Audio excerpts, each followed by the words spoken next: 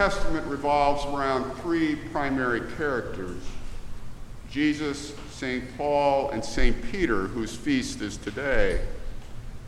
Simon Peter appears in both of the major parts of the New Testament. First, the Gospels, which are about the life and earthly ministry of Jesus, and then the book of Acts and the epistles, which tell us what happened to the church after Jesus' ascension. John the Baptist is the bridge character between the Old and New Testaments, and St. Peter provides a bridge between the two sections of the New Testament itself.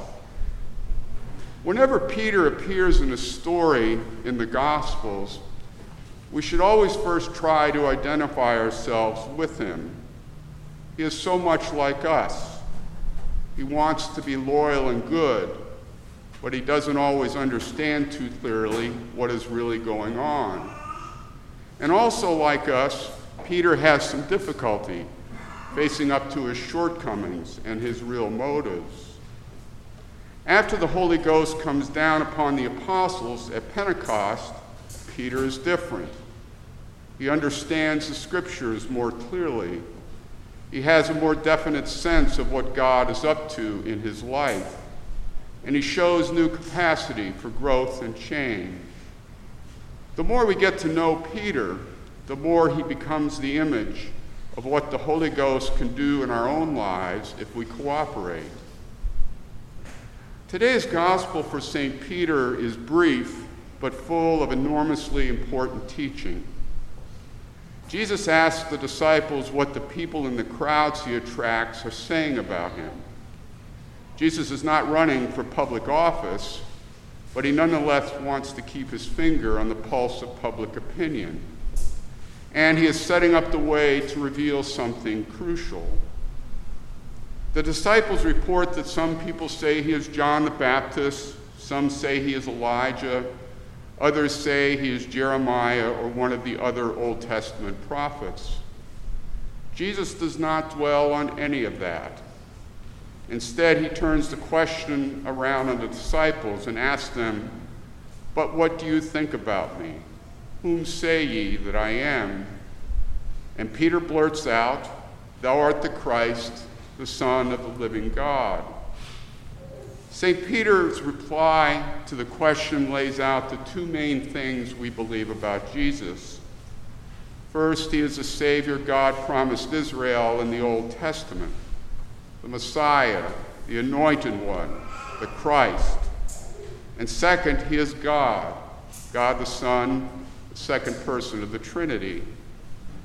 Jesus says, "You are a happy man, son of John, because you must have got that answer directly from God. No one else could have told you, and you could have never figured it out by yourself." Then Jesus gives Simon a nickname and proceeds to make a pun with it. The Greek word for rock is Petra. So Jesus says, "You are Peter, Rocky, the rock, and on this rock I will build my church, and the gates of hell will not prevail against it." People use this verse in debates about the Pope. Traditions tell us that Peter was Pope, the Bishop of Rome. The Roman Catholic Church makes claims about that office based in part on the fact that Jesus said he would build the church on Peter. Others argue that the rock was not Peter himself, but what Peter said about Jesus in this morning's gospel.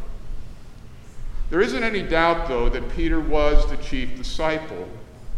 And there isn't any doubt that Peter was in on the founding of many of the most important churches in the apostolic age, Jerusalem, Antioch, and Rome being only the most obvious examples.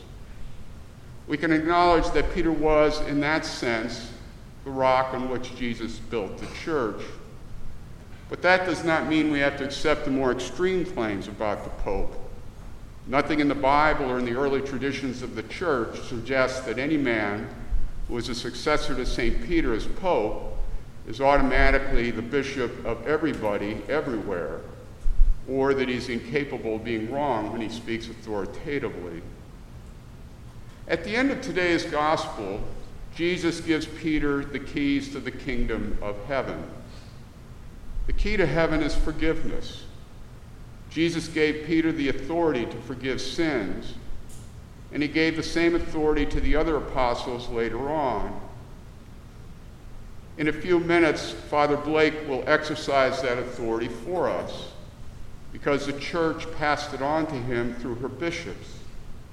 He will make a sign of the cross to assure us that what Jesus did on the cross is forgive our sins.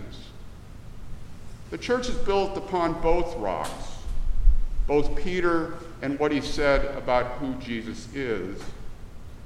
The prayer book says the church is apostolic because we continue steadfastly in the apostles' teaching and fellowship. The teaching of the apostles is in the New Testament. The fellowship of the apostles is in the succession of believing bishops.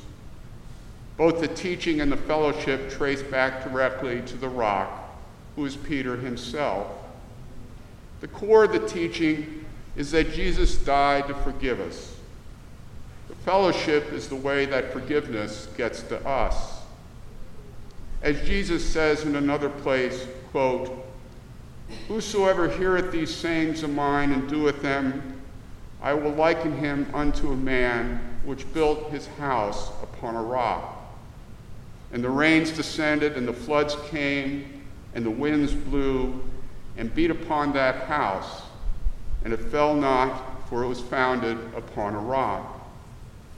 And that is why, no matter how bad things might ever appear, the gates of hell will not prevail against the church. In the name of the Father, and of the Son, and of the Holy Ghost. Amen.